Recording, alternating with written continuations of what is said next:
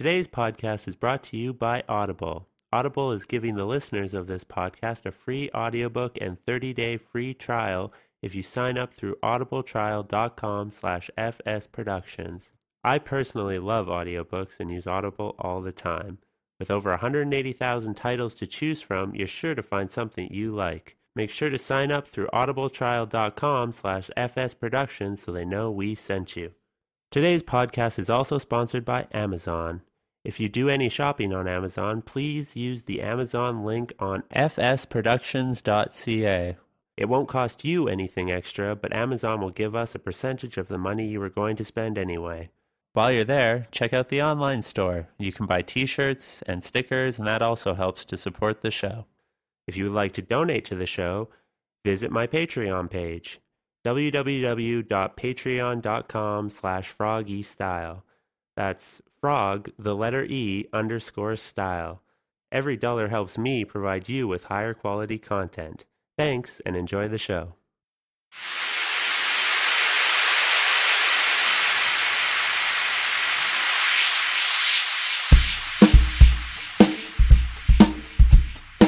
This is Groove Talk with Froggy Style.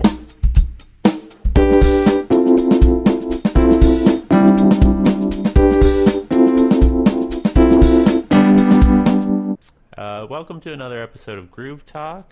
Today I am joined by Rob from Ghost Factory. Hello. Why don't you tell the audience a little bit about yourself? Hi. I play guitar in a folk punk rock band called Ghost Factory from Calgary. Your whole podcast is like based out of Calgary, right? Yeah. So that's all right. Yeah. People already know that. Yeah, I'm the singer-songwriter of the band. I play with a drummer named Charlie, who's also in a million other projects, like Streetlight Saints and Conniving Cadavers. And upright bass is a friend of mine named Eric, who plays also in Calgary bands like Jenny and Fuckboy. And If I Look Strong, You Look Strong a lot of the time. They're all busy guys. He runs the Via Studios in Calgary. And Cool. Yeah, so... Yeah. That's me. That's pretty awesome.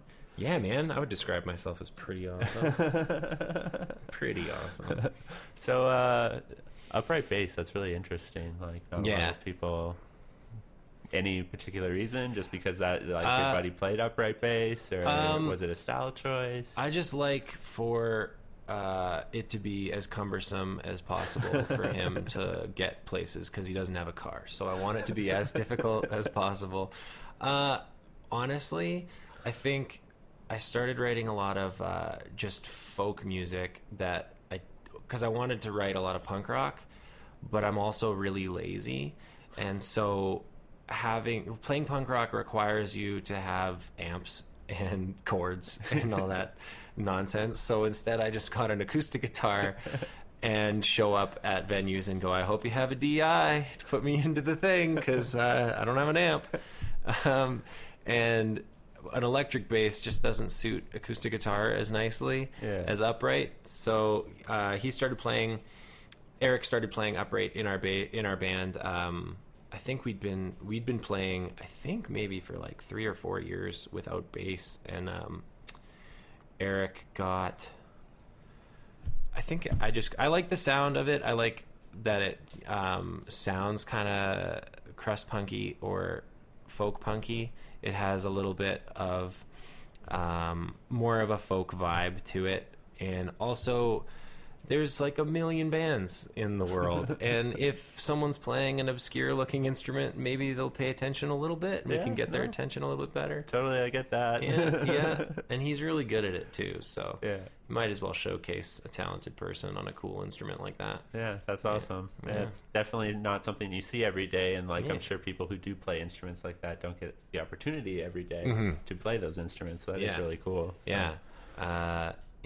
I like that he does. We used to do a thing before we had a bass player. I guess this is kind of feeding into just doing things that no one else really does as much, just for the sake of, oh my God, look at me, look, please pay attention.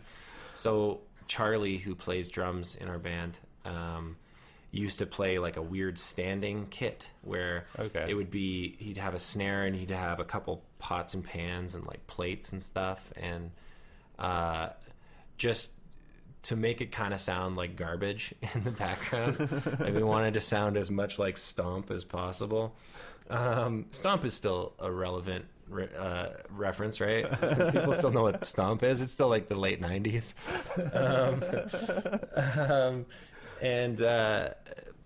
I think we bought like a bunch of aluminum like shit plates from Dollarama that he would just hit, that just kind of sound like someone banging a tarp like outside. So he would play like that before we had upright bass, and I really liked that setup. It just kind of gave it like a unique sound. Yeah, especially when you're doing like folk music. All folk music, or okay, so folk and punk are the two most redundant music styles in the world. Like every punk band sounds the same, every folk band sounds the same, so we decided to like throw them both together, and use more unique stage, or have a little bit more of a unique stage show to try and break apart from it. But now he just plays a sitting kid anyway. now he's just regular. It doesn't even matter anymore. Talked about something that isn't relevant anymore. Stomp. So how long have you guys been a thing then? The three of us have been playing together for I want to say 2 years. It might be longer than that. I've been playing and performing as Ghost Factory, I think, for 10 years now. Okay. So it first was just me. And live it would be just me and guitar, and I put out one record as a teenager called Happy Good. That was me, and I tried to do all the instruments on the whole record, and I just did that. That was when I was still even living at my parents' house, and I just did that whole thing in my basement. And then recorded an EP like 6 years later called Hello, My Name is Ghost Factory. I'm getting all the dates wrong, I don't remember, but yeah, that's cool. I've been doing this for a very long time. And then with people actually playing or accompanying me, I think I've been doing it for, I want to say 3-4 years, something like that. Yeah, and then as the three of us, about 2. Cool. Yeah, that's awesome. It is. Yeah, that's like a really long time, man. It is a really long time. I know. Yeah, I was in punk rock bands and like math rock bands and stuff like that before, and I really wanted to be able to just write music and not have the voice of other people, as brilliant as like the other people that I would surround myself with, and as brilliant as the people that I surround myself with now are in their own right as musicians. They're also, Eric and Charlie specifically, are super patient with me and just kind of let me write songs and do what I want, and because they've got a myriad other projects of their own. Yeah. So they're doing me a favor by like playing with me. But I really liked the opportunity to actually just make stuff exactly how I wanted it and not really have anyone else's input. Yeah. And just be like, this is the nonsense that I did. Writing with a group of people, I've always found so hard and frustrating. I could see that. It's super frustrating. And I bet a lot of people that I've been in bands with over the years probably think I'm a dick because of that. I would just show up and be like, no, this is how the song goes, because I have no patience. Yeah. and it's dumb because they're all far more talented than I am or ever will be. But like at the same time, I was like, no, I want to do it my way. I don't like playing on a team. I get that, man. Like most of the stuff I do is just by myself. You know, I'm the only one, unless I'm working with like a vocalist usually, and then I still kind of have most of the say on creativity and the way that the song is going to go. Yeah. But and I definitely like it that way. I don't see how like people can come together as like a foursome and all kind of make something or something like that, you know? People that really like flourish with other people, like I don't know, it's not music, but like people like the Coen brothers or whatever, like when they're in the same room and they're writing something, they're far better. Or what's probably a better example, so many solo artists that go off. Yeah. It's a weird dynamic that I don't understand how you can sit in a room. the Descendants or like Rush or like, I don't know, a group of people that when they're in the same room, they come up with the best stuff. Yeah. It's interesting, but it also sounds like a nightmare. Yeah, definitely. And like, there's a difference too between when you're just jamming with people, totally, versus when you're like, okay, we're making something now. Right. Like, I can jam with people and it'd be fine, and we'll like do things. Yeah. But as soon as it's like, okay, well, we're polishing this up and we're going to present it, it's kind of like it becomes more difficult. I find it is. Yeah, it's also weird. Being like crippled with like self-doubt and anxiety too. Every time I've tried to write with another group of people, and speaking out loud, like, why don't we try? I just feel like an idiot. I just feel dumb. Yeah. So like, I don't know why. I just kind of feel dorky. So I like just being or wallowing in my dorkiness on my own, and it's less embarrassing, and then later I could just show it and be like, cool, right? No, okay. Yeah, it definitely takes a lot to like put stuff out there too. Like, every single thing that I've released is like, man, this is so stupid, like everybody's gonna hate it, and like, you know, I'm sure you have some idea. God, yeah. Like any creative type, but. I'm luckier in that when you make punk rock, like you have that voice that's just like, this is stupid and no one's gonna like it, but then there's also the contrasting voice that's like, well, fuck everybody then. And that's kind of the best kind of fuel for punk rock, especially. It's like, well, if they don't like it, maybe they're dumb, maybe it's their fucking fault. Nice. I mean, it's not true, but at least that voice is there. It kind of helps. Yeah, definitely good attitude to have. Like, it's like, they're probably right, but fuck them, I don't care. That's the one myth about punk rock, or people who make punk rock, is that they don't care. Everybody cares. Yeah, everyone totally cares. Yeah, exactly. Totally care what you think. We totally care. We're social creatures. Nobody cares not care. Yeah, exactly. I kind of wish I couldn't. Yeah, or didn't. Yeah, I'm sure a lot of people are in a similar boat. Yeah. So I wanted to kind of talk to you about what's your opinion on, say, things like rocking for dollars here in Calgary. Like, what's your opinion is on them in general, and like how you feel they support up and coming artists and stuff like that in Calgary? Totally. I think Rock for Dollars is one of the better avenues. Like this, playing music in this city since before I was even an adult, like before I could play bar shows. I remember the first bar show I ever got was at Vern's. Yeah. And I was freshly 18, and it was like such a big deal. And I love Vern's for the exact same reason why I love Rock for Dollars. Like, if you have any motivation to go out and yell in front of people, if you made something and you want to show somebody musically, Vern's will always give you a stage. Rock for Dollars is a perfect opportunity to do exactly that, to go and showcase to your peers in an environment where everyone is welcoming, everyone is just there to have a good time. So something like Rock for Dollars, I've met so many cool people at Rock for Dollars. I've been given so many cool opportunities because of Rock for Dollars. I've been seen by cool people. I've seen so many cool people there. Yeah. Like, I've gotten to see so many bands that another great thing about it is there's like a dozen bands a night, right? And there is actually so much happening in a city, and I'm already weird and just like socially anxious and weird that I would rather just stay home. So if I can go out one night a week and see like a dozen bands, that's great, you know. You get this plethora, this wide swath of different talents and different voices. I love that. I think it's so much. And also,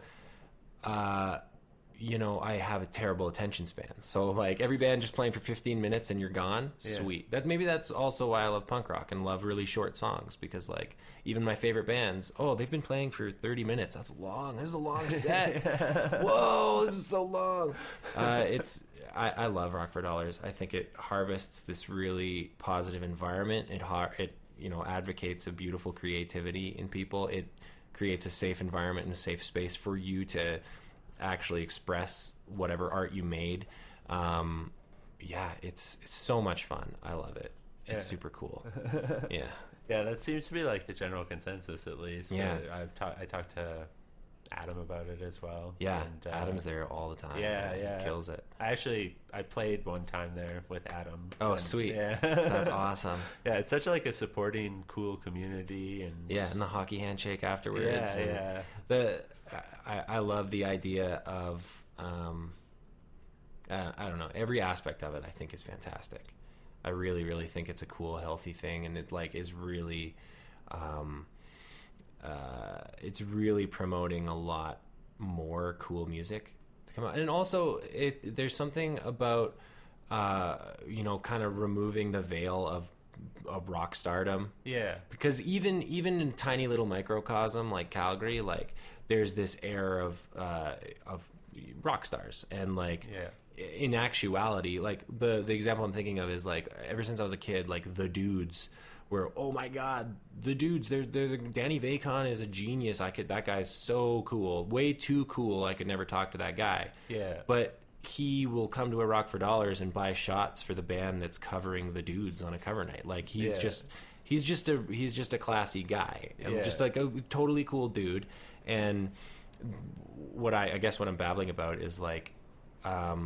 The notions that I would have built up myself, or that we built up ourselves about, oh, that person would never speak to me, or that person like thinks better of themselves, is totally just imagined. Yeah. And in actuality, we're all just, people trying to make cool things. Yeah. And that's what someone who's been in music for however long Danny Vacon's been writing songs for, being one of the best songwriters in the city. Like, he's just another rad dude. I love that idea about it. I love that aspect about it. Yeah, it's really cool. Yeah. And I mean, that's kind of even part of the reason I started this podcast, honestly. Oh, yeah? Was just to kind of... Because when I first started doing music stuff, it took me a really long time just to be, like, confident enough to just, like, do any sort of music stuff in front of anybody. Yeah. Because I was scared that I would just suck or whatever, and like, there was all this like kind of build up. But so actually it was Adam who really kind of, we were working on a set for, I was like DJing and stuff because I DJ a little bit. Sweet.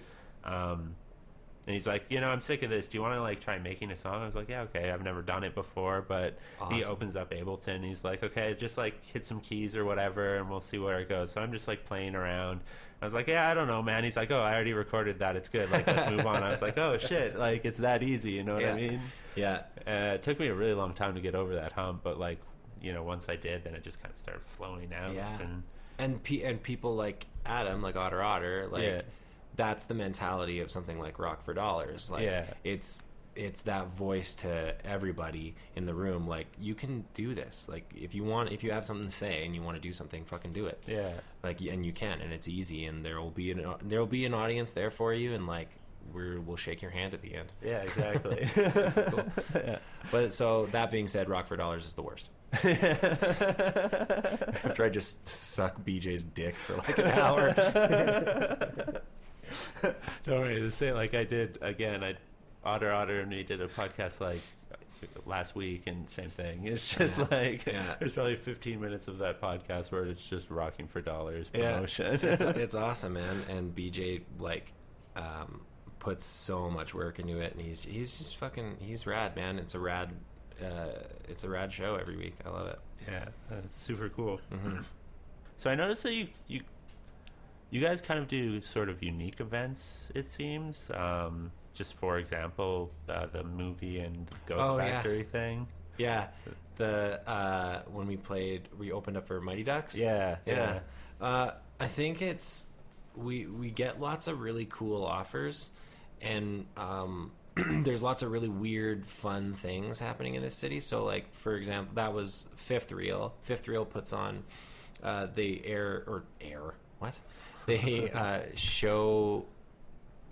they screen movies. Why was that so hard to say?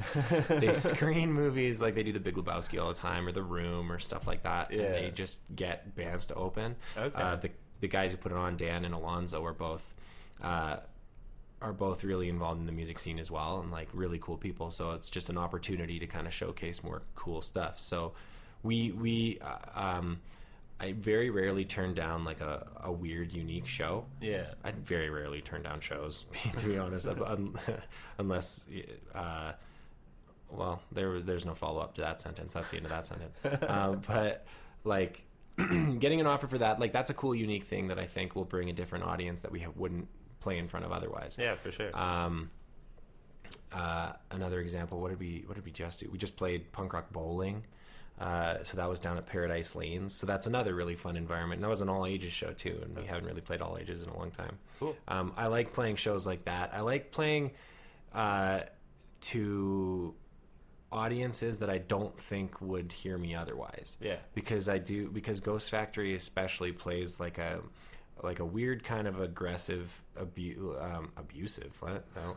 I don't know what the word I'm looking for is, but it's a kind of punk rock that doesn't really make itself readily available. Not readily available, but not a lot of people would necessarily. It's not everyone's cup of tea, is what I'm saying. Yeah, okay. So I like to play in environments where, maybe half the audience will want me to just shut up.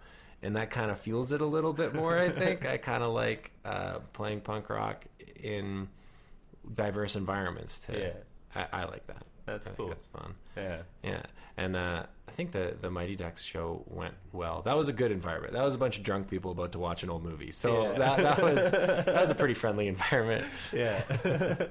And are like, you say you're kind of like approached with these opportunities, or do you go looking for them? Or well, I'm really lucky. People are really nice to me. Okay. And people, so I haven't really had to ask for. This sounds like a conceited nonsense thing to say, but yeah, a lot of really, really cool people just ask us to play. So for example, like we've got a show this Sunday. We're playing the Ship and Anchor for a fundraiser for the Alberta Children's Hospital Foundation, and we were just asked to play by Jay from Belvedere. Like, okay, Belvedere is one of my favorite, like was maybe one of the first bands I saw when I was growing up, when I was like in grade 8. I remember seeing them at the Warehouse or whatever it was, and it was like the coolest experience of my life. Like, this is a fucking I can't believe this band is playing this fast and they're this loud, and like they're just so good. And I'm just really lucky now where I guess I've been doing it long enough where a member of that band is like, oh, I've heard them. Would you like to play with us? Yes, please. Thank you. Hi, please. Thank you. Hi. Also, I'm really, really, really lucky to be in a band with Charlie and Eric, because if you know Eric, have you met Eric at all? No, I haven't. He's just a very friendly person. Him and Charlie are very friendly. There's nobody that really dislike them. So I'm lucky because in the networking side of the band, I happen to be in a band with two really friendly people that are friends with everybody. Nice. So I can go on being a weirdo and they can talk to people for me. Nice. You definitely need that. Oh yeah. Need like a friendly face. Yeah.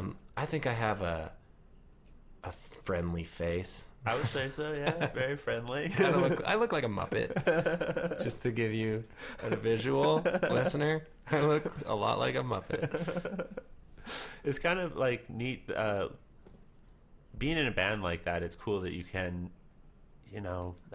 delegate. Delegate's not the right word, but that each person can play up to their strengths, I guess, like networking and stuff. And so not one person has to be good at everything. Or it's like being a solo type person, it's kind of hard to. I'm not very good at selling myself. Yeah. Oh, I'm awful at it. I'm the worst at it. But there's some people who are really good at it, and it's like good to be partnered with those. Good. Yeah. So good that so many people are nice to me and tolerate me. Like BJ again has stuck his neck out for our band like a million times to get us some of the sweetest shows. Like I got to play with Ray Bottle Rocket from Teenage Bottle Rocket, and he was fighting for us to go and open up for Anti-Flag and stuff like that. Nice. Like to have someone that cool who like goes out of his way to be nice to you and just give you opportunities that you didn't ask for. Yeah. Just because they're nice people. Yeah. So I think that's another plus to like what this music scene does is everyone's really supportive and everyone's really I found that as well. Like and each community or each genre of music or whatever kind of has its own little community that is very just supportive of local music, which is like very, very refreshing and helpful as an artist, you know. Absolutely. Yeah. Hearing nice things after a set is one of like the all-time highs, you know. Absolutely. Leaving a stage and getting to go, thanks bud, thanks bud, it really does feel quite good. I had an opposite interaction with that. One of my first ones, it was kind of like speaking of positivity, this one was kind of I think it was a compliment, I don't know. It was pretty. Do you know that Chicks Dig It song, You're Pretty Good? No. Anyway, listen to that song. It's a good song. Okay. But it reminds me of this. I remember playing a set, and then everyone just being so nice about it, and you know, that was a great set. I really liked it. Being very nice to me. Oh, thanks. And then some guy, what did he say? He just said, that was pretty good. This is a big show for you. You won't play a bigger show than this ever. So like, this is about the peak that you're going to hit. And I think you did a pretty good job. And I was like, okay, thanks. Oh, thanks for that compliment. I was like, what? I mean, it's not like I'm trying to sell out the Saddle Dome. Like, what do you think my aspirations are? Like, what happened? What's happening? I think it was like this idea of, this guy's getting a lot of positivity. Let's just kick him off that mountain just a little bit. When in actuality, it's like I was at the bottom of the mountain the whole time, clawing desperately, and the occasional pat on the back just gives me a little bit more hope. It's like, oh, thank you. Oh, fuck you. Boot to the face. Okay. You're right. I'll go to bed now. Bye. It was, man, that just reminded me. It was a weird day. That was a weird day. Yeah, I could, man.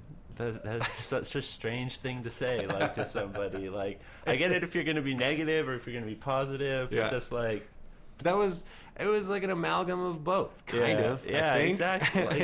It's just, man. Like, I'm curious now, like, what is the coolest show that you've? What in your opinion, what's the coolest show that you've maybe played? Oh, or at least the most memorable one for you.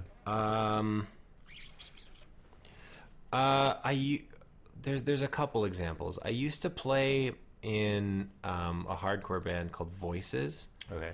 And that's around the time that I started playing in Ghost Factory, because I was in a room with 5 people and we were all, and I was like, oh, I'm losing my mind. I want to write stuff just for myself.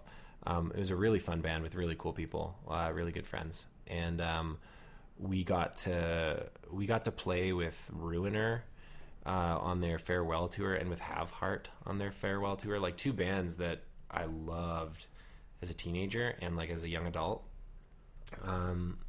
Getting to play with them was bananas, and those shows were packed, and just like the energy in those rooms was nuts, and being able to actually like meet some of your heroes was pretty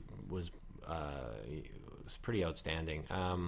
In recent memory, I think the most recent one that comes to memory, getting to play with Brendan Kelly. I got to play at Night Owl. That's another example of BJ sticking his neck out for me and putting me on a sweet bill. Getting to play with Brendan Kelly from the Lawrence Arms, KJ Jansen from Chicks Dig It, Ben Sir from Where Stays Down in the basement of the Night Owl was a really fun acoustic gig.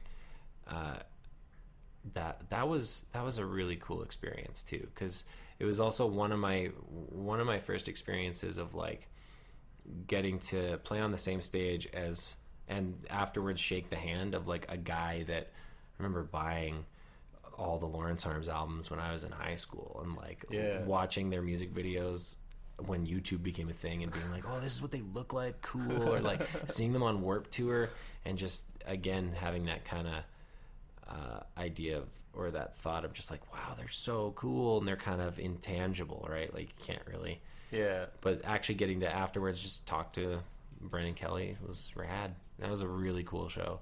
That was a really cool opportunity. Yeah. Really nice guy. Oh, that's awesome. Yeah. So yeah, I've been really lucky. I get to play lots of really cool things. That's cool. Mm-hmm. The punk rock sing along is something I wanted to talk about a little bit as well.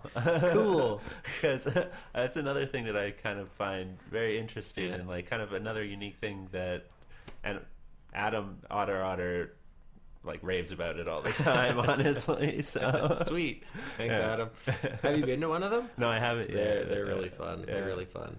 So, like, I guess kind of like, what was the idea behind that, or how did it become kind of like a thing that just happens now on an annual basis? I think so. Darren Ollinger from Julius Sumner Miller and was in Colin Decker Free Fall and was the host of the Punk Show on X92. Is a good friend of mine now, and I think like just 4 years ago, I think. Randomly I was just on Facebook and I thought it would be fun to, this was around, do you remember the New Black Center? The New Black, no, it was an all ages venue downtown that Darren Ollinger was running for a while. Okay. And I remember reaching out to him with an idea of just like, wouldn't it be funny to kind of, or fun to kind of host like we just do like an hour of sing along songs. We just do like, I don't know, I'll play some NoFX and Blink-182 songs that everyone knows. We're just having like a night for that. And he was like, I'm pretty sure his response was just, that sounds more like a get drunk at a bar, like not all ages thing. Let's have a drink and figure this out. And then just coming up with,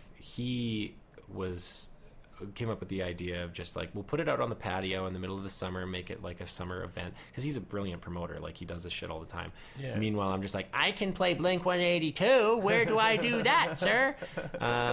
He actually goes, here's a venue for it, and here's some promotion for it, and put us out on the patio. And I remember I think we came up with the first batch of songs we did, or figured out how to play, Eric and I.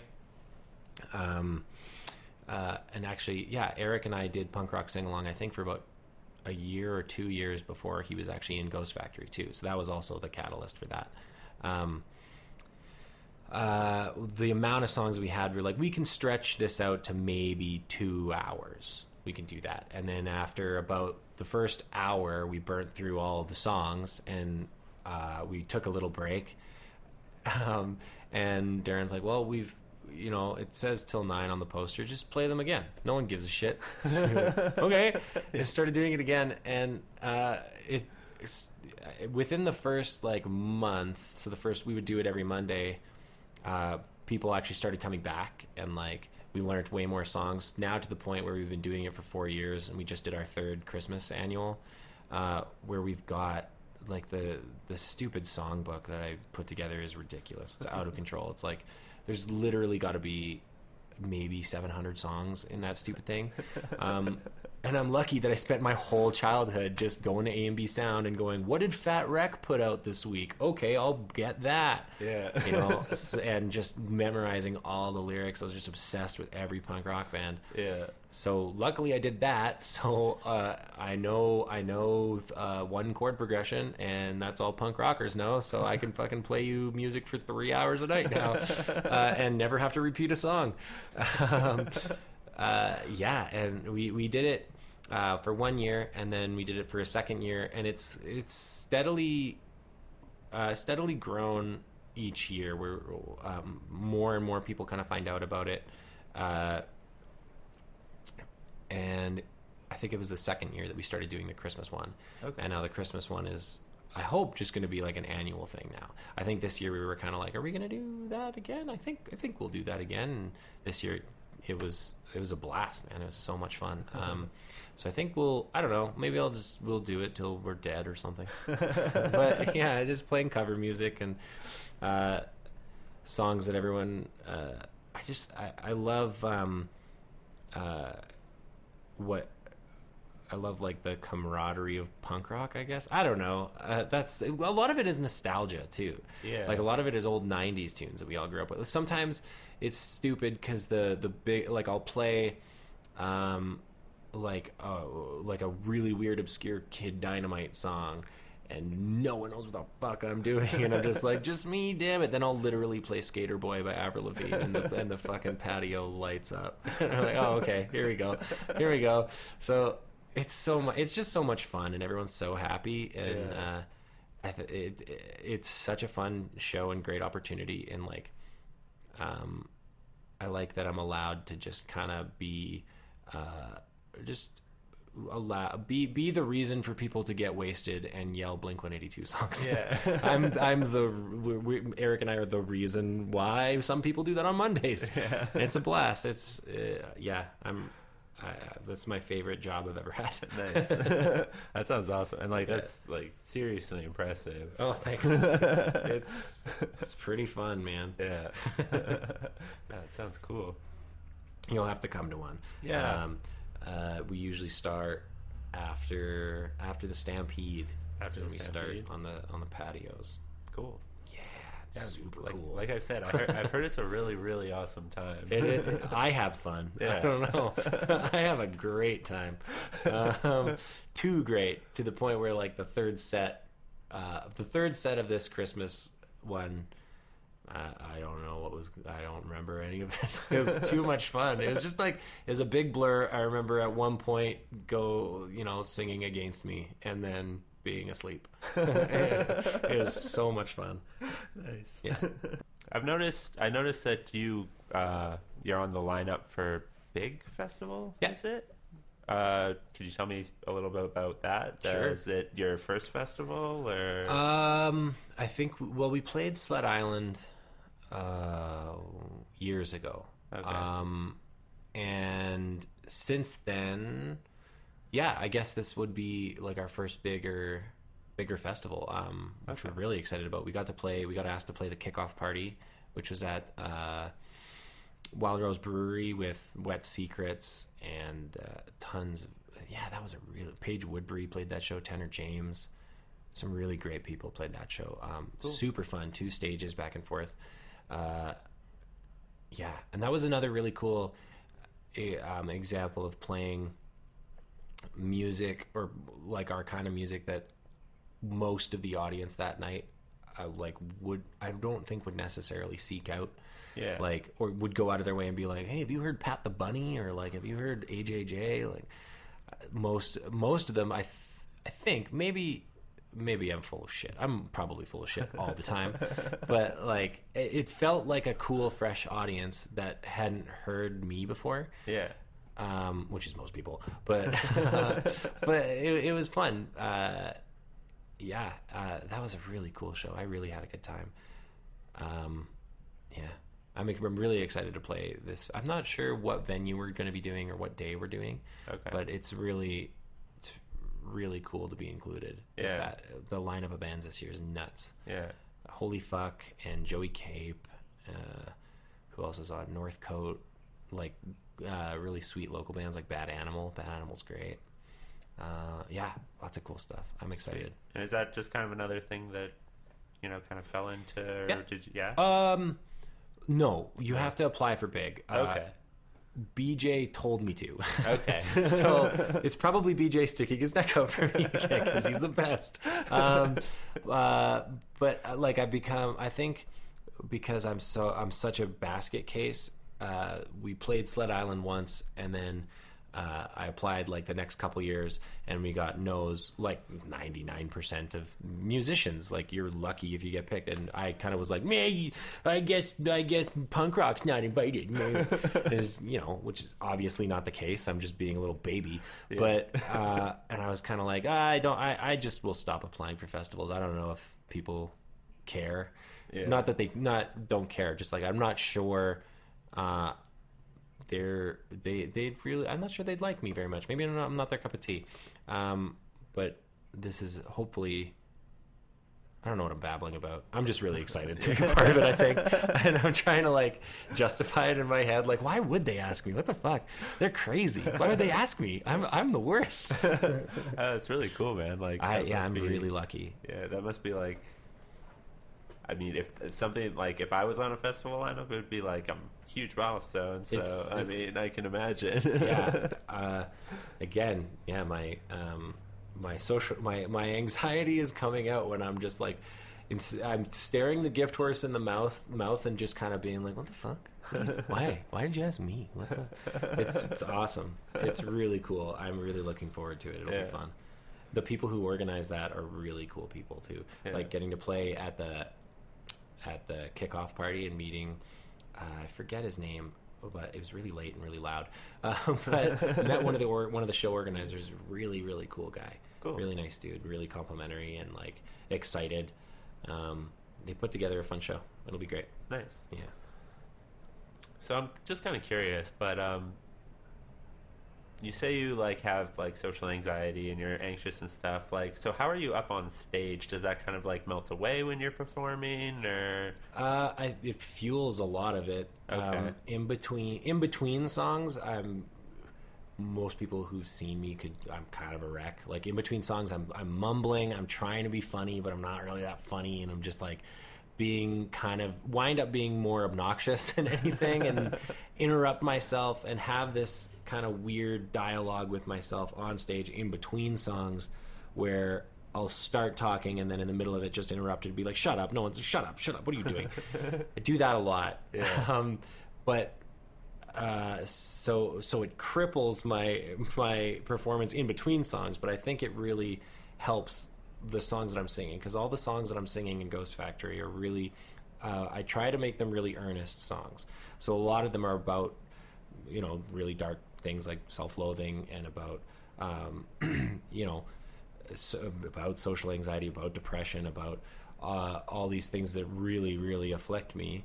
But being able to do it in a format where I'm yelling it's kind of cathartic. Like one of the best therapies when I'm not feeling very well is actually getting to play some of those songs to people. Yeah. And like getting, because each of those songs are a lot of the Ghost Factory songs are relatively autobiographical.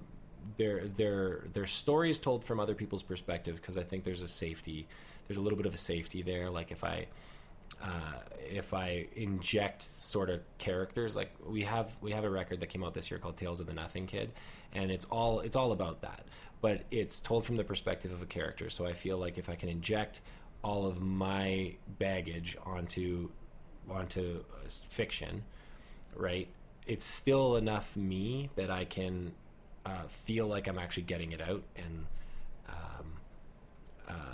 and kind of expressing what it is that I'm thinking. Yeah. But in a package that's a little bit easier to consume. Yeah. Than, say, a Dashboard Confessional song. Why am I coming out swinging on Dashboard Confessional for no good reason? What the fuck? He didn't deserve that. But I think it helps with the style of music that I write, with the kind of songs, like the substance of the songs that I'm writing. Yeah. And I try really hard to make all of the songs that I write really, really genuine and passionate, because I feel that's something that maybe hardcore music taught me, is that, or even punk rock. I mean, if you have something to say, it doesn't really matter if you say it in tune. Like if you say it with enough conviction, I think people will, for the most part, kind of, if not listen, they'll at least hear you. Yeah. Right? So being in hardcore bands and listening to hardcore bands and listening to like these voices of discontent and of just these voices of dissent expressed through a microphone that with an audience that's kind of forced to be there because they paid their $5, so they have to. You might as well pay attention to what the fuck is being said on stage. Yeah, I think it fuels that kind of music a little bit better. For example, we played we got to play the Big Rock songwriters competition, which was amazing. That was at the Ship, and it was the Ship and Anchor Folk Fest. Oh my God, there's a million things about it. I can't remember. I'm blanking on all the names right now, but we were in one of the categories for the Untapped. Anyway, we were in one of the categories for the songwriting competition. Yeah.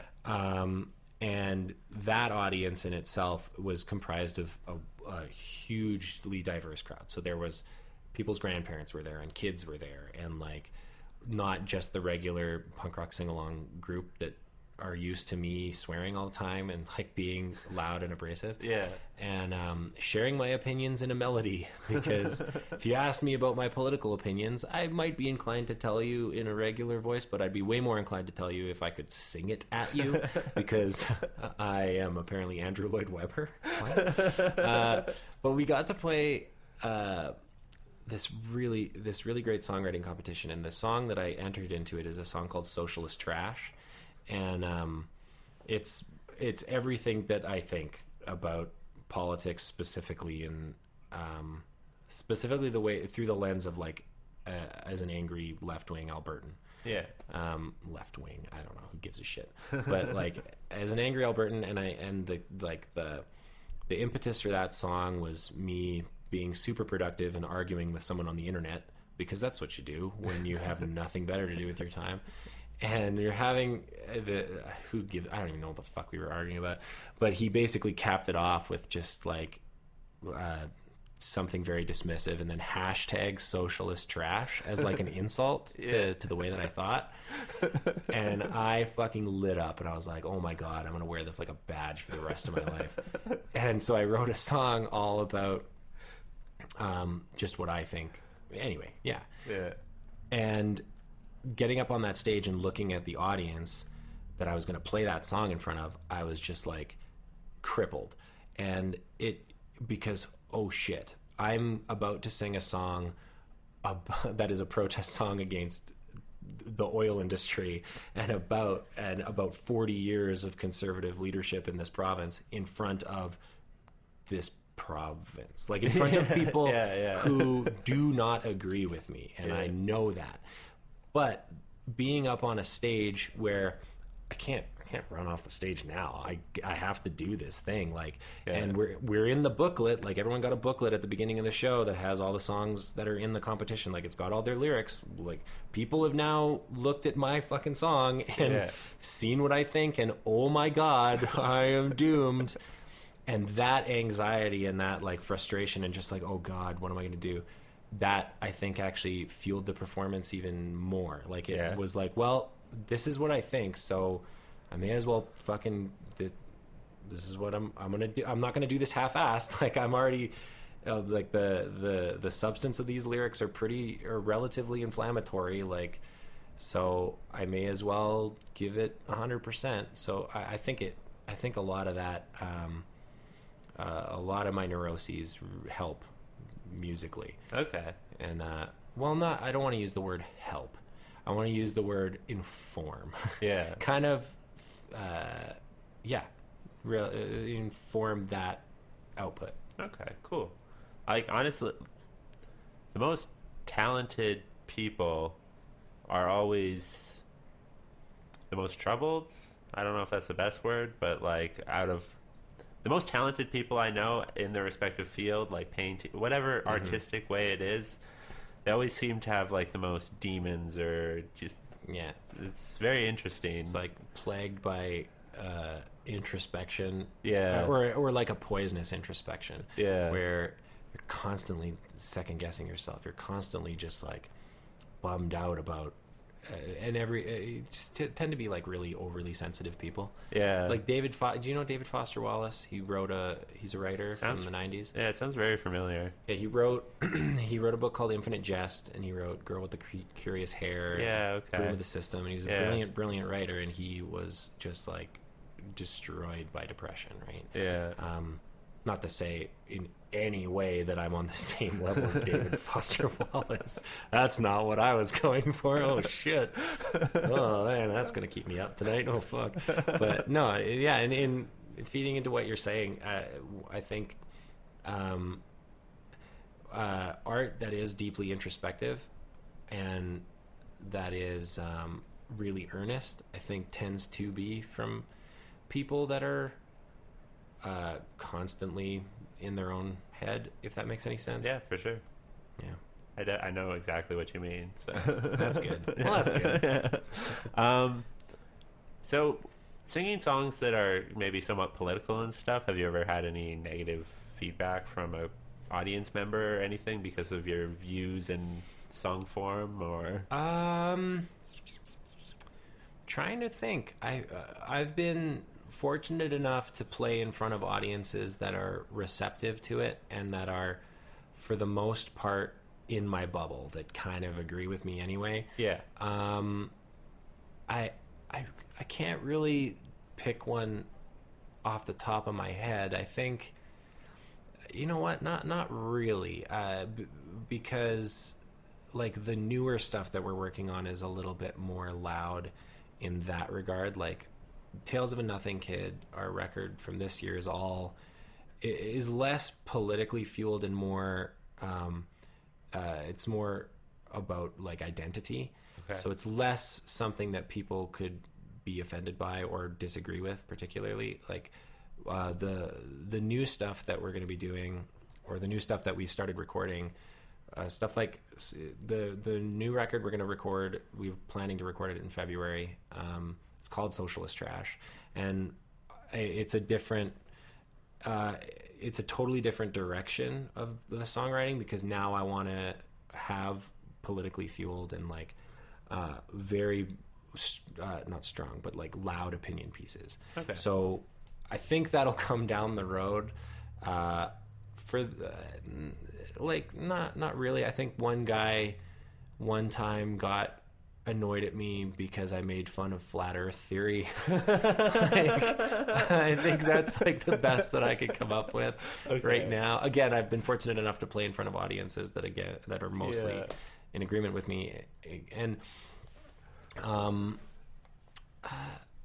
guess I haven't played in front of enough people that would be comfortable being like, "Hey, fuck you, man. I disagree." I kind of want that. I don't know why, because I'm the least confrontational person in the world. Like I've never been in a fight in my life. Just even being in an argument about something trivial, I'm still just like, oh fuck, oh my god, just like so freaked out about it. But there's something that like maybe that's just me trying so desperate. I can see where I don't want to go, and I'm just like, let's fucking go there. Let's see what happens. Let's poke that there. Let's see what goes on. Like, so I'm going out of my way now with new stuff to I guess offend people. One of my favorite things I've ever heard said about punk rock in particular is by Fat Mike from NoFX, and he said, I think punk rock should be offensive, and I like to offend people. Yeah. And in the context of the conversation that he's having in that interview, it's way less of a grand, ridiculous statement, because there's a difference between being irreverent or having something offensive that's fueled by satire, and then just, you know, being an asshole, right? So there's a big line, but like in the context of how he was saying it, I like to agree. I like to maybe replace the word like offensive with if something has been said on stage, or like a song's been played that's really made like evoked a visceral reaction in you. I think that's the key, or that is like the first that's an example of like something cool, like something important, or maybe it's something you should listen to, and even if you do disagree with it, like I like that. So again, going on, I think one of the new songs is called I think I might change the name. I kind of hate the name. It's called Patriarch Key Party. Okay. And the first line is, "I'd like to invite the patriarchy to suck my fucking dick." So I mean, that's very obvious that now I'm no longer being subtle. I'm literally like going, hey motherfuckers, look at me.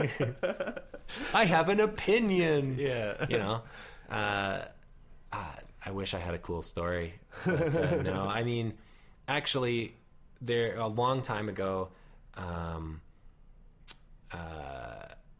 It wasn't even really fueled by music. It was more a joke that I said in between songs that was taken out of not even taken out of context. It was taken in context. It was just like someone didn't appreciate it.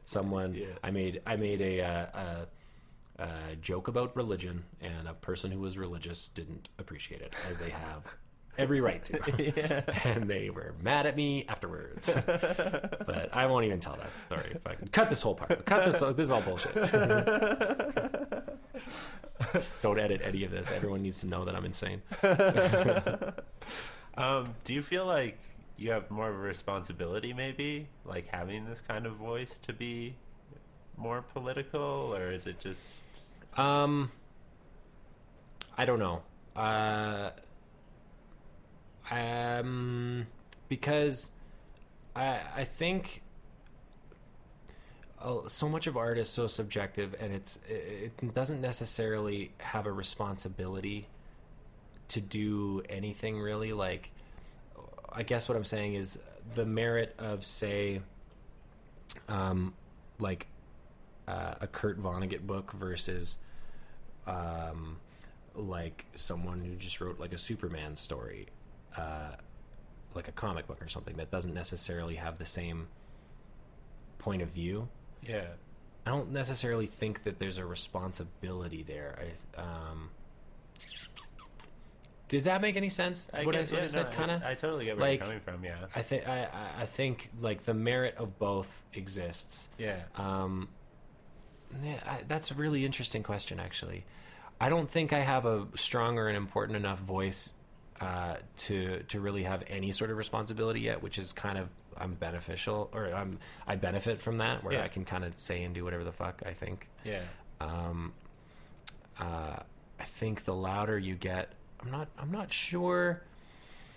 I think you have a beyond the responsibility of trying to advocate for a pleasant environment for people, for a welcoming environment for people. Like, I never want to sing songs that single people out or make them feel dumb or make them feel like threatened. Yeah. I want to write stuff that makes them feel challenged. Yeah. And I think that I don't think I have a responsibility to write stuff that is challenging. I think that I don't know, man. Like, that's interesting. I think you have the what's the word I'm looking for? Like, you have the privilege. Yeah. I think is probably a better word. So I have the privilege of having a microphone occasionally, and I'm lucky enough to tell people what I think. Yeah. I think beyond the and as I said, beyond the responsibility of harvesting an environment that I would want to live in, an equal environment, like where we're kind to each other even when we don't agree. Yeah. I don't know how hypocritical that might be with me being so rude earlier. Like, a lot of my songs are really rude, but do you know what I mean? Like, does that make sense? Yeah, I get where you're coming from, because your songs, they may be rude, but they're not rude. They're not singling people out and making them feel uncomfortable, I feel. Like, they're more challenging people's ideas, not their maybe beliefs. Maybe. Like, I think so. Because you use the word uncomfortable. I think I like to make people feel like not uncomfortable where like, oh, like I have to leave this room. Exactly. That like, I want to make music that has, like, if people disagree with me in the audience, I don't want them to feel stupid for disagreeing with me. I want them instead to be inspired to be like, no, I have a completely different viewpoint, and I'm going to tell you about it. I'm going to write my own song about it, or I'm going to make my own thing. Yeah. So, I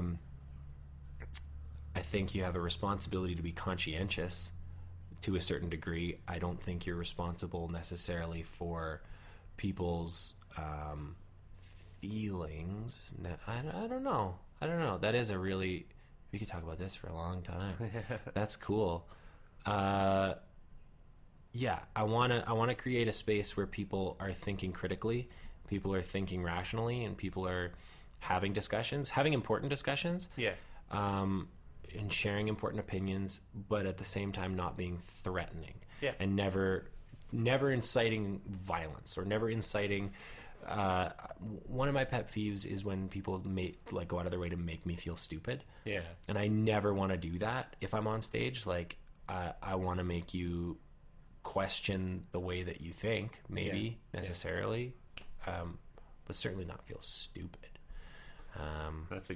I feel like a good thing as fair. a performer. I think I like what I said. I think I might listen back to this and be like, "What the fuck are you talking about?" But, it's interesting. It's interesting the word responsibility as like an artist, because I don't know if if you have any responsibility as an artist. I don't know. Maybe you do. Not me. I'm not talking about me anymore, because I I'm not Green Day. I wish I was Green Day. I'd be revolutionary on the radio. Isn't that, what's the name of their Revolution Radio? I don't know. They had a new record come out this year too. I didn't like it. I didn't enjoy it, but that's okay. But it's neat to think about that. Like, if you're, because maybe a band like Green Day on that level, and when they speak to, burgeoning minds, when they're speaking to like kids, maybe they do have a responsibility at some point. Yeah. That's interesting to think about. Yeah. I'd be interested. Well, what do you think? Well, I feel like at some point you do sort of have a responsibility to your fans if you have chosen to like make this your career, at least, or do it as like fair. But like, I guess the slippery thing is like, at what point do you have that responsibility? Yeah. Kind of, or is it even really a responsibility? Like, is it up to you to? Yeah, I don't know. I don't know where I stand on the situation either. Honestly, I don't know if.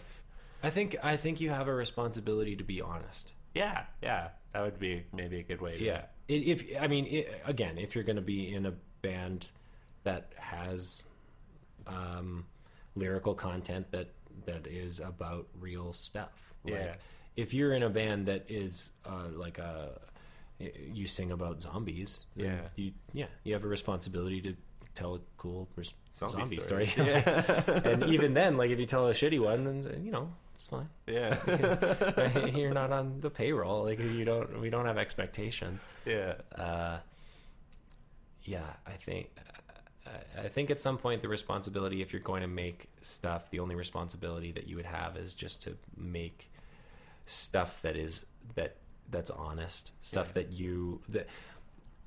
there's, I think what I'm getting at here is like some bands, and this is just in all music, you can kind of hear disingenuous I would agree, music. Yeah. Like, you can hear music that's been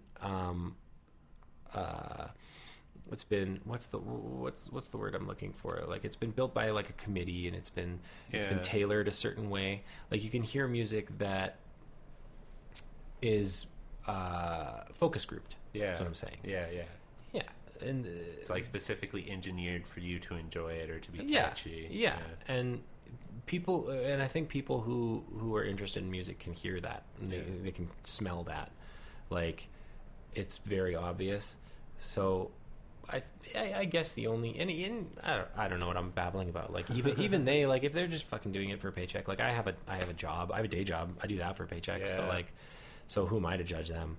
I don't know. Yeah, it's really hard to, like, because you want to kind of almost be like, what's the point? What are you doing that? What, are you just doing it for the money? Yeah, and exactly. And then there's so much, and that's the typical, like, punk rock sort of standpoint. Like, oh, you want to reach bigger audiences? It's like, well, sure. Yeah, I mean, who doesn't want to do that? Yeah, they did it for a paycheck. I mean, like, it's not like they put their commercials on a fucking, like, Exxon or, like, or something, or just like, we are the members of Rancid. We endorse assault rifles. Like, it's not like that. It's, they went on, you go on a major label to reach a wider audience and to make money. Yeah. And unfortunately, we live in the capitalist world where we need money. You need money. Exactly. And I guess at that point, it's no different than me going to a day job that I don't care about. Yeah. Right? Just do it.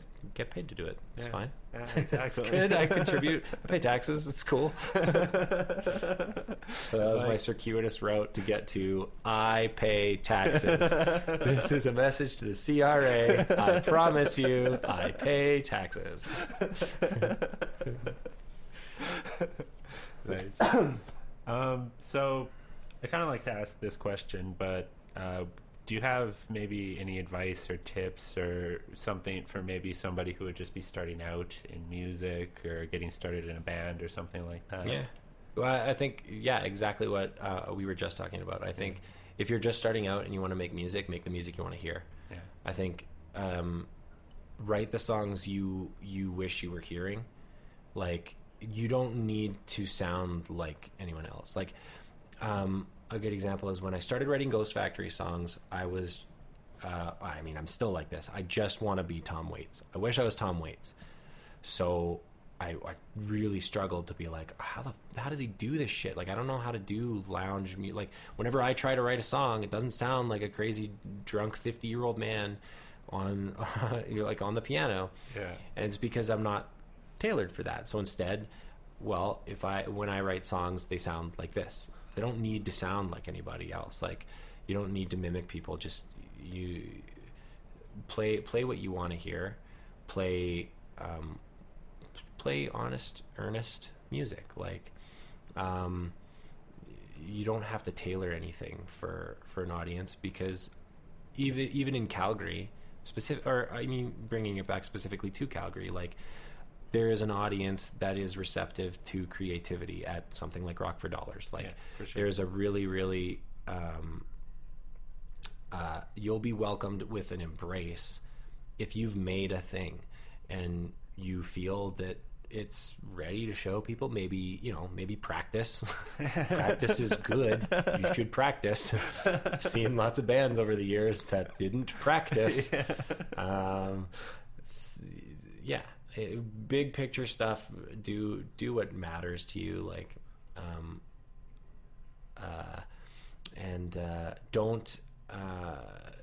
don't do that thing where you're on stage and you're like, everyone feel okay to come in close. That's a pet peeve of mine. Don't tell your audience to come in. They'll come in close if they want to. Yeah. No, I'm just kidding.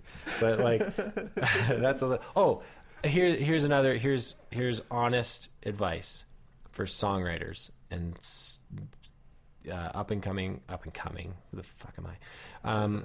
And just musicians just starting. Do not ever include the lyric, "The writing's on the wall." We do not need that lyric ever again. No one needs to use that lyric ever. Stop it. Stop fucking using the lyric. That I hear that in a song that I'll love, and I just want to burn everything to the ground. So don't use writing on the wall. Don't. I think that's all the advice. Nice. Solid rule number one. Yeah, that's number one. Yeah. Fuck everything else I said. If you get anything out of this podcast, do not use the lyric with "the writing's on the wall." Fuck. Everyone and their dog has used that lyric. It's annoying. It's the worst. Literally the worst. I'm not even being dramatic or over exaggerating. It's literally the worst. So anything coming up that you want to kind of Sure. When does this come out? I'll probably next week. Next week? Okay. Yeah, early next week. Cool. So we're playing... by the time this comes out, the next show that we'll have, we're playing with some of our best friends in a band called No Problem Fuck Everything. Okay. We're playing at Tubby Dog. It's Tubby Dog, so it's a free show, and it's all ages. I feel like I should look at the poster to make... Oh, it's Tubby Dog. Of course it is, yeah. I don't know. No Problem Fuck Everything, Ghost Factory, and Pancake are playing at Tubby Dog on Thursday, December the 29th, I believe is that day. Cool. This will definitely be out before then. So okay, sweet. That's our next show, and then in the new year we'll be playing Big Winter Classic Festival. We'll be playing January 6th at the Palomino with the Detractions and the Adavans. The Detractions are rad band from Calgary. Put out an EP called Jorts that I got to hear, and it's so good. It's super cool, like garage rocky punk stuff. The Adavans, they're like early 90s Green Day. Like, they're amazing. Cool. I love that band. And so that's January 6th, Palomino. I don't remember if that's a Friday or Saturday. And then Big Winter Classic. And then I think we have, I think that's it. Cool. I think. Oh, shit.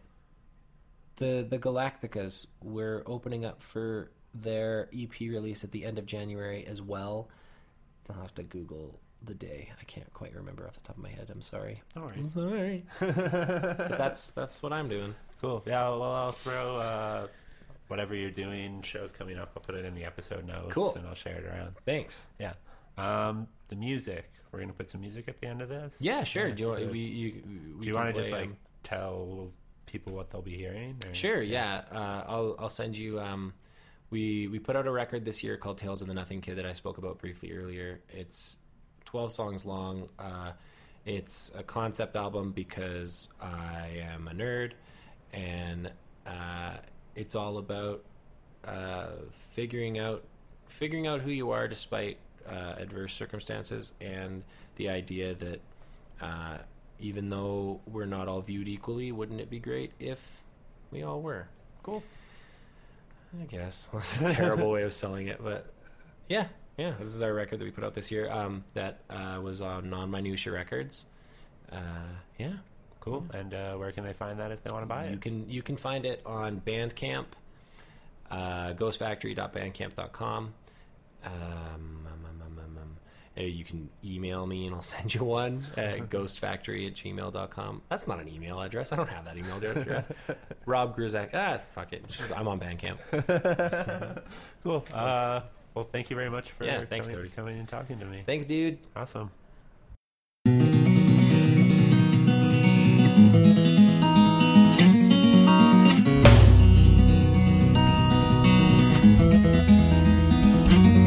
If all mankind was born equal, why the fuck did I wind up here?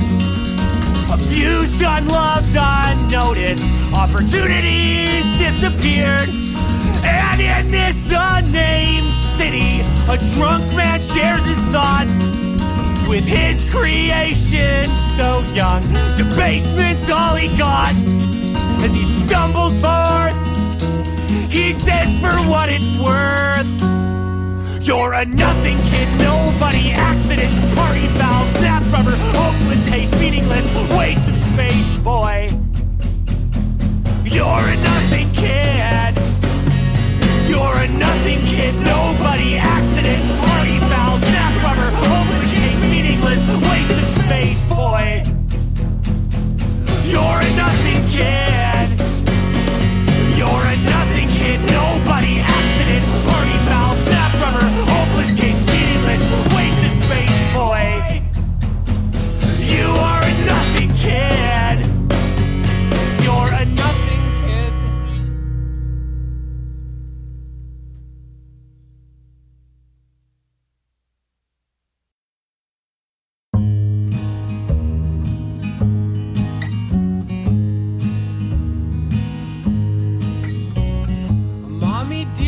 With her wrist held high, a diet of pills to numb and ease her mind.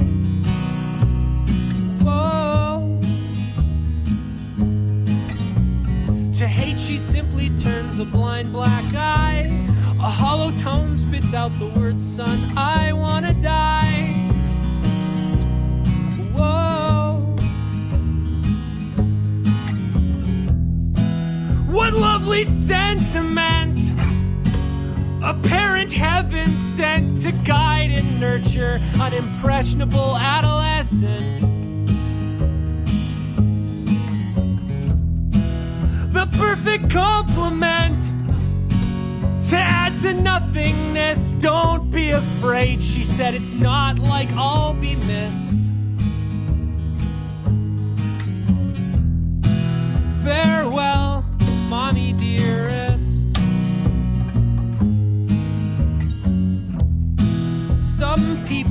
shouldn't be parents.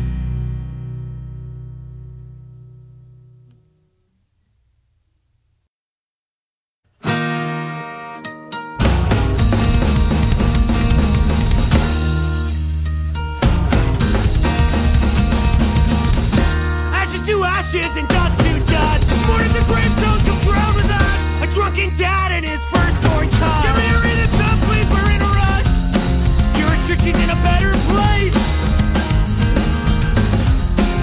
That sound is me laughing in your face. Down we dig. A little deeper every step. Loud we sing. A little louder every breath. Until the sinking's done. The dust settles, quiet comes. Wish every moment could have been fun. Wish there was no hurt and you had won. Hope nothing but beauty for everyone. Till the final note in your only song. Down we dig. A little deeper every step. Loud we sing. A little louder every breath. Down we dig. A little deeper every step. Loud we sing. A little louder every breath. Down we dig. A little deeper every step. Loud we sing. A little louder every breath.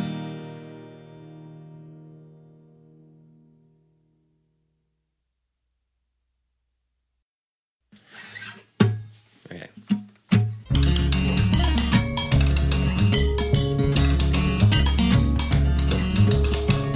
All my peers don't seem to understanding. They're all clones of some archetype guy. All my peers don't ask too many questions. They don't need a reason why. Attempt to speak but drowned out by the same joke. All these deaf kids waiting to try. Drowning in words although nothing has been said. And no one looks you in the eye. I know better, or so I've been told.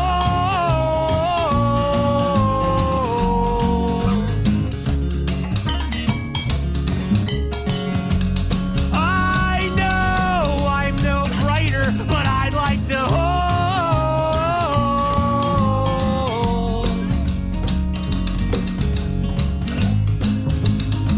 at least one memory close.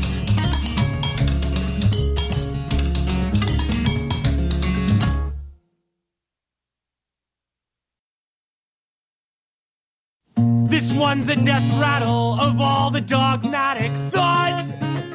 So just keep laughing at all the hate speech heard and all the lies you've been taught. Their logic lacking, we're all just nothing kids. It's that we've never been told. So let's keep hoping that we get through this day and write stories to be sold. So just keep breathing now. Don't let this define these lives, yours and mine. To have your will shaped would be such a shame. They're the bane of culture so lame. They disaffect youth. They're all the same, opinions so tame, yet all claim their truth. They'll fade out proclaiming these are the best years of your whole life. Or so says some asshole who hates his fat wife with meth in the show. Except some pictures of his bro in their sexual heyday at a house party foray. After bathing in Bud Light with the lime addict just right. After beating some gay kid because he's dressed different. I hate this fucked message. I hope it's a vestige of our fading fashion, replaced with compassion, my friend. Nothing till the end. Nothing till the end. Nothing till the end. Nothing till the end. Nothing till the end. Nothing till the end. Nothing till the end. Nothing till the end. Nothing till the end. Nothing till the end. nothing till the end.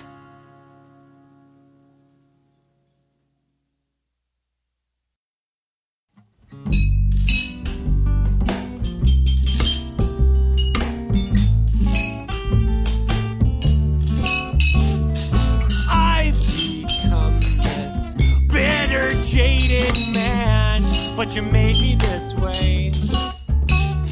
My only refuge is this recycled weekend. Every single party's the same.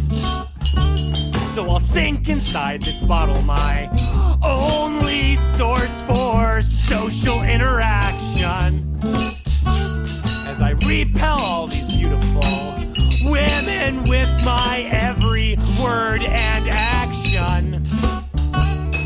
Chastise myself mid-sentence before I convey my lack of thought. Are you turned on by this nonsense? Do you think that my complaining is hot?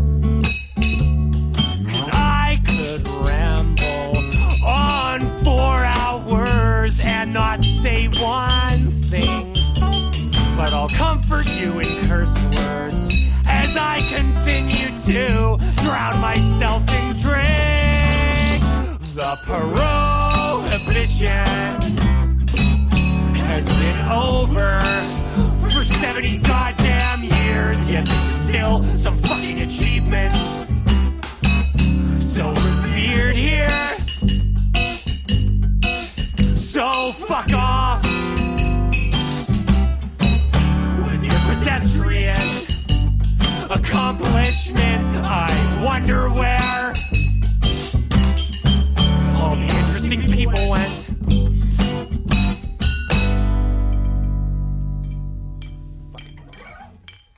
Fuck!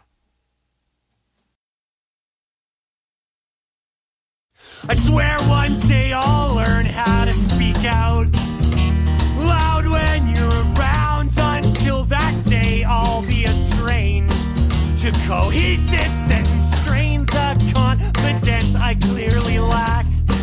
No escaping this fact. Do you all hear the words that I sing?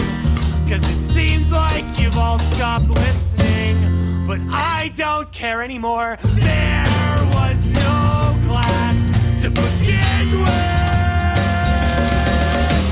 The content's clearly spilled all on the floor. From this vantage point, all that I can see accumulates just short of glass half full. But I'm still drinking and waiting for the sunrise to wake me up from this drunken reverie. Until then, I'll keep pouring back the moonshine, cupped in palms unclean from ground's debris. Because there was no glass to begin with. The content's clearly spilt all on the floor. And from this vantage point, all that I can see accumulates just short of glass half full. But I'm still drinking.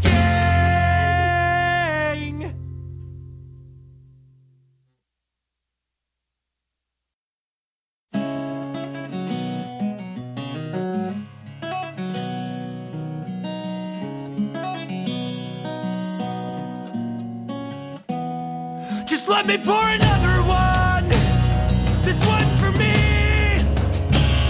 Just let me pour another one to help me get to sleep. Just let me pour another one so I can't see this burden that you've left with me, who never should have been.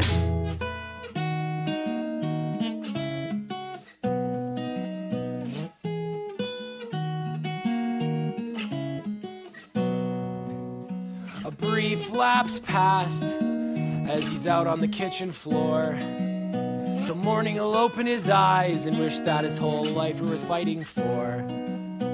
I have done my job if kids got nothing but fear in him. Cause nothing says hope and faith like a terror built up from sin. Just let me pour another one. This one's for me. Just let me pour another one to help me get to sleep. Just let me pour another one.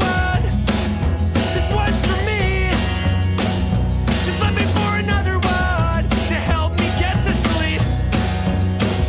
Just let me pour another one. This one's for me. Just let me pour another one to help me get to sleep. Just let me pour another one. This one's for me. Just let me pour another one to help me get to sleep. Just let me pour another one. Just let me pour another one. Just let me pour another one. Just let me pour another one. Just let me pour another one. Just let me pour another one.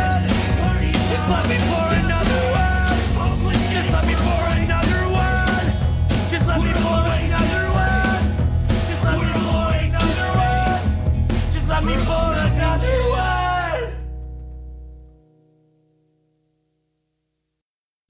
Would it be alright if I maybe taunted you to sleep and ridiculed you for the way your life turned out? Attacked your insecurities so deep. Remember a time you didn't hate your life or pout. You'll whine, complain, life's lame, won't cry, insult. Kids are all the same. I'll sit perched upon your shoulder. That very fuck opposite me is not coming.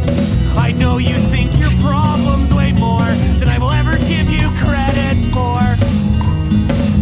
But as your conscience, I still say that you're a nothing, worthless brat. Would it be okay if I just solidified your self-hatred and your doubts of the divine? No, deep down that search for meaning in this life is asinine. You're just what Father said, you've got no hope, no reason you can find. Hold credence to hopes that you endlessly try to justify. I know you think your problems weigh more than I will ever give you credit for. But as your conscience, I still say that you're a nothing, worthless. I hate how I will try to instigate debate with my own voice. I'll try to convince, although quite late, that my fate is shapeable and malleable, manipulated only by the rational, a concept oft unfathomable, yet forever makes attempts at the intangible. Amid a myriad of deprecation speech propagated by a household nurturing defeat, I'll never stop till I can navigate this fleet, and I'm the only one controlling thoughts along this street of mine.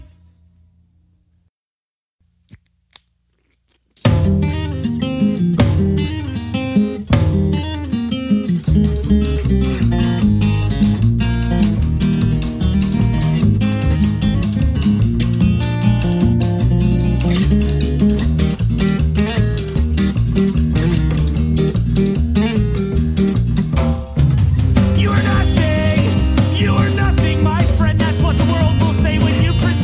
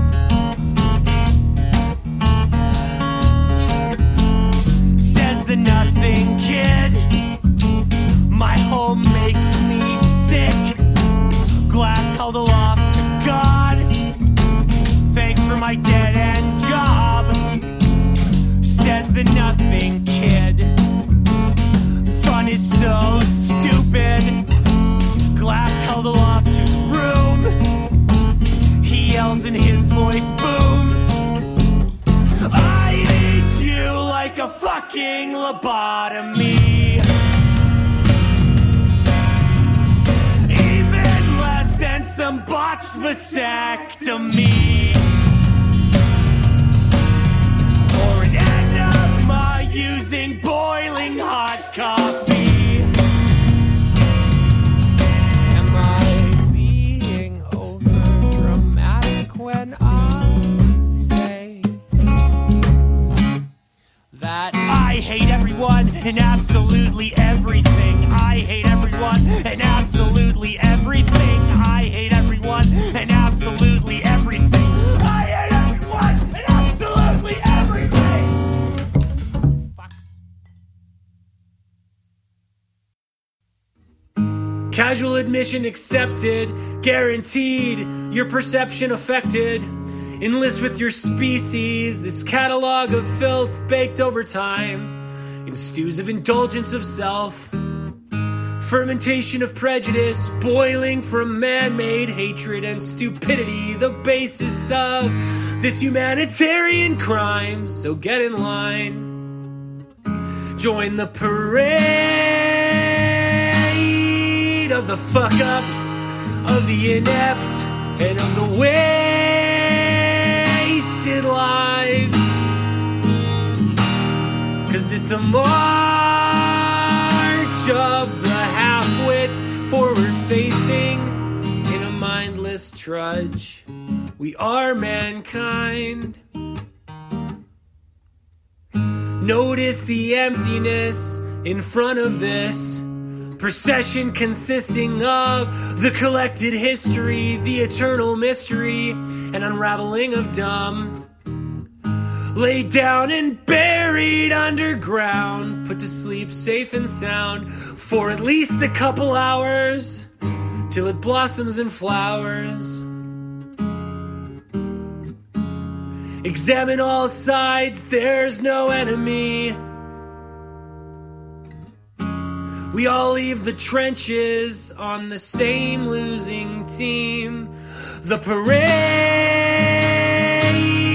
of the fuck-ups, of the inept, and of the wasted lives. It's a march of the failures, forward-facing in a mindless trudge. We are mankind. We could be better. The only thing you'll find, and all that I believe.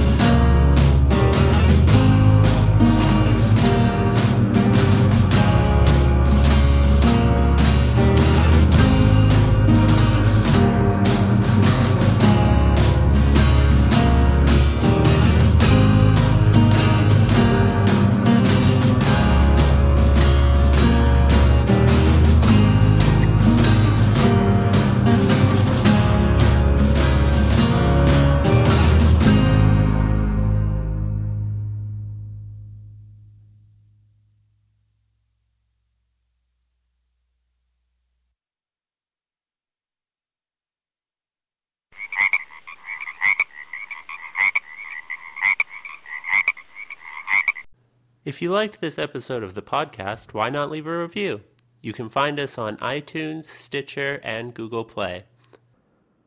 For up-to-date information on the podcast, follow us on Facebook and Twitter. You can find us at Froggy Style Productions. That's Frog, the letter E, Style Productions. For more ways to support the show, visit fsproductions.ca. There, you can visit our online store. We sell t-shirts, stickers, and posters. Thanks for listening, and have a great day.